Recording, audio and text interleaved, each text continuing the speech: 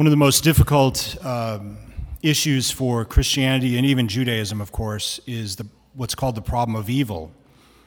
How a good and all-powerful God does not do away with evil. Does it mean he's either not all-powerful, or does it mean he's not all-loving, or both? That's the classic sort of question or setup. It remains a problem for us today. Why is it that God allows so much evil? Natural evil, is the most obvious things, natural events that occur, accidents that occur. But then, of course, there's the evil of commission, the evil that is a result of free will. Why does God allow bad people to do bad things? Or why does God allow confused or whatever people to do bad things? Why does he just allow it at all? And every single one of us has had this experience, particularly of the evil from free will, evil done, evil chosen. And some of us have had tragic, incredibly horrible things happen to us at the hands of other people. Why does God allow it? And as we go through life, it's amazing when you get to be as old as I am at 49. I always like to say that because so many of you laugh at me. All the young people are like, yep.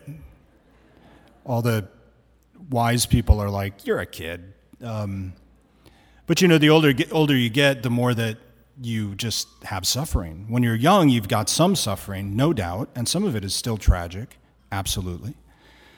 But just with more years, you have more suffering. And I see so many of you with your sufferings as you continue on in your own lives. We just cannot escape it. Well, the Lord, of course, is the answer. There's all these other answers. There's the traditional answers, which are they attempt to be rationalistic, or they attempt to assign the answer to free choice, the fall, etc. Then there's other sort of non-cognitive answers that it's a mystery, something that can't be solved, that just has to be accepted. There's a bunch of answers, as it were. But the only answer for the Christian is Jesus Christ on the cross. And that answer will not satisfy us completely, because the Lord takes on our nature, right? Jesus takes on our nature. God himself takes on human nature and suffers with us. He suffers with us. He endures suffering. And then even on the cross, right, or on the cross, I should say, he suffers the worst kind of suffering that one could accept, which is that separation from God. My God, why have you abandoned me? Jesus, who for his entire existence always was united to the Father as the second person of the Trinity, is now cut off from his heavenly Father. Definitively cut off. Not actually cut off, but he's made to feel that separation. The Father allows him to feel that abandonment so that God himself will know what it is like to be abandoned or feel like he's abandoned by God. And that abandonment is the worst kind of suffering. You ever wonder why there's so many crying kids in the toy section of stores? When I was back in Wisconsin, I was so many times with my mom, can we go to the toy section? So, Shopko or Piggly Wiggly or something, I don't know, goofy names like that in Wisconsin. Well, I think that's a grocery store, Piggly Wiggly. Piggly Wiggly. Who thought of that name? All right. So anyway, can we go to the toy section? So you go to the toy section, and you're looking at all for me, Star Wars toys. So I'm looking at all the toys. And I don't know how many times this happened, many. And all of a sudden you become conscious of time as a kid. Like first you're just looking at everything, and then you become conscious of how long you've been there, and that your mother has not been there with you for a considerable amount of time. And immediately you panic. You panic. You start crying, you start looking around, you start wondering, where'd my mom go? I mean, she just left you there for 5 minutes and you're breaking down already. Because that's what you do. When you're little, you feel that abandonment. Where is my mother? Where is my father? And everybody scrambles, pick up the phone. Hey, there's a chubby kid on aisle 14. Needs his mom. Then you're embarrassed. Especially because I was I was 14 at the time.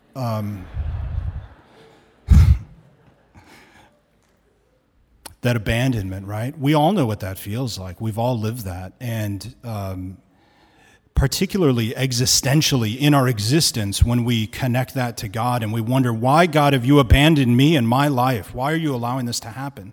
It can be incredibly difficult. But the answer is Jesus Christ crucified. The answer is Jesus who says to us because of the cross, I will not allow evil to have the last word. Yes, I will allow it, but I will transform it. I will show my power in not allowing evil to have the last word. I will unmask the power of evil and show that it actually is powerless. It's powerless in the face of God. That upon the cross, I will, in one moment, seemingly show the greatest defeat of human history. But actually, in that moment, the greatest victory is shown. Jesus Christ, victorious over sin and death and the grave. And then he says to us, I'm not going to do away with this because I want you to be transformed just as I am transformed. And so you will have to walk the path with me.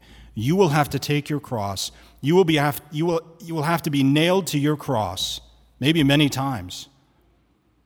But there you will find transformation. And it's not going to be through some sort of easy process. It's going to be hard. That's what God has said. That is what he has done. He has been very clear with the message. And of course we say, well, we don't like that. Of course we don't like that. Well, it's not fair. It actually is fair. It actually is fair. We deserve worse than a painful path to redemption. We don't deserve it. We don't deserve redemption at all.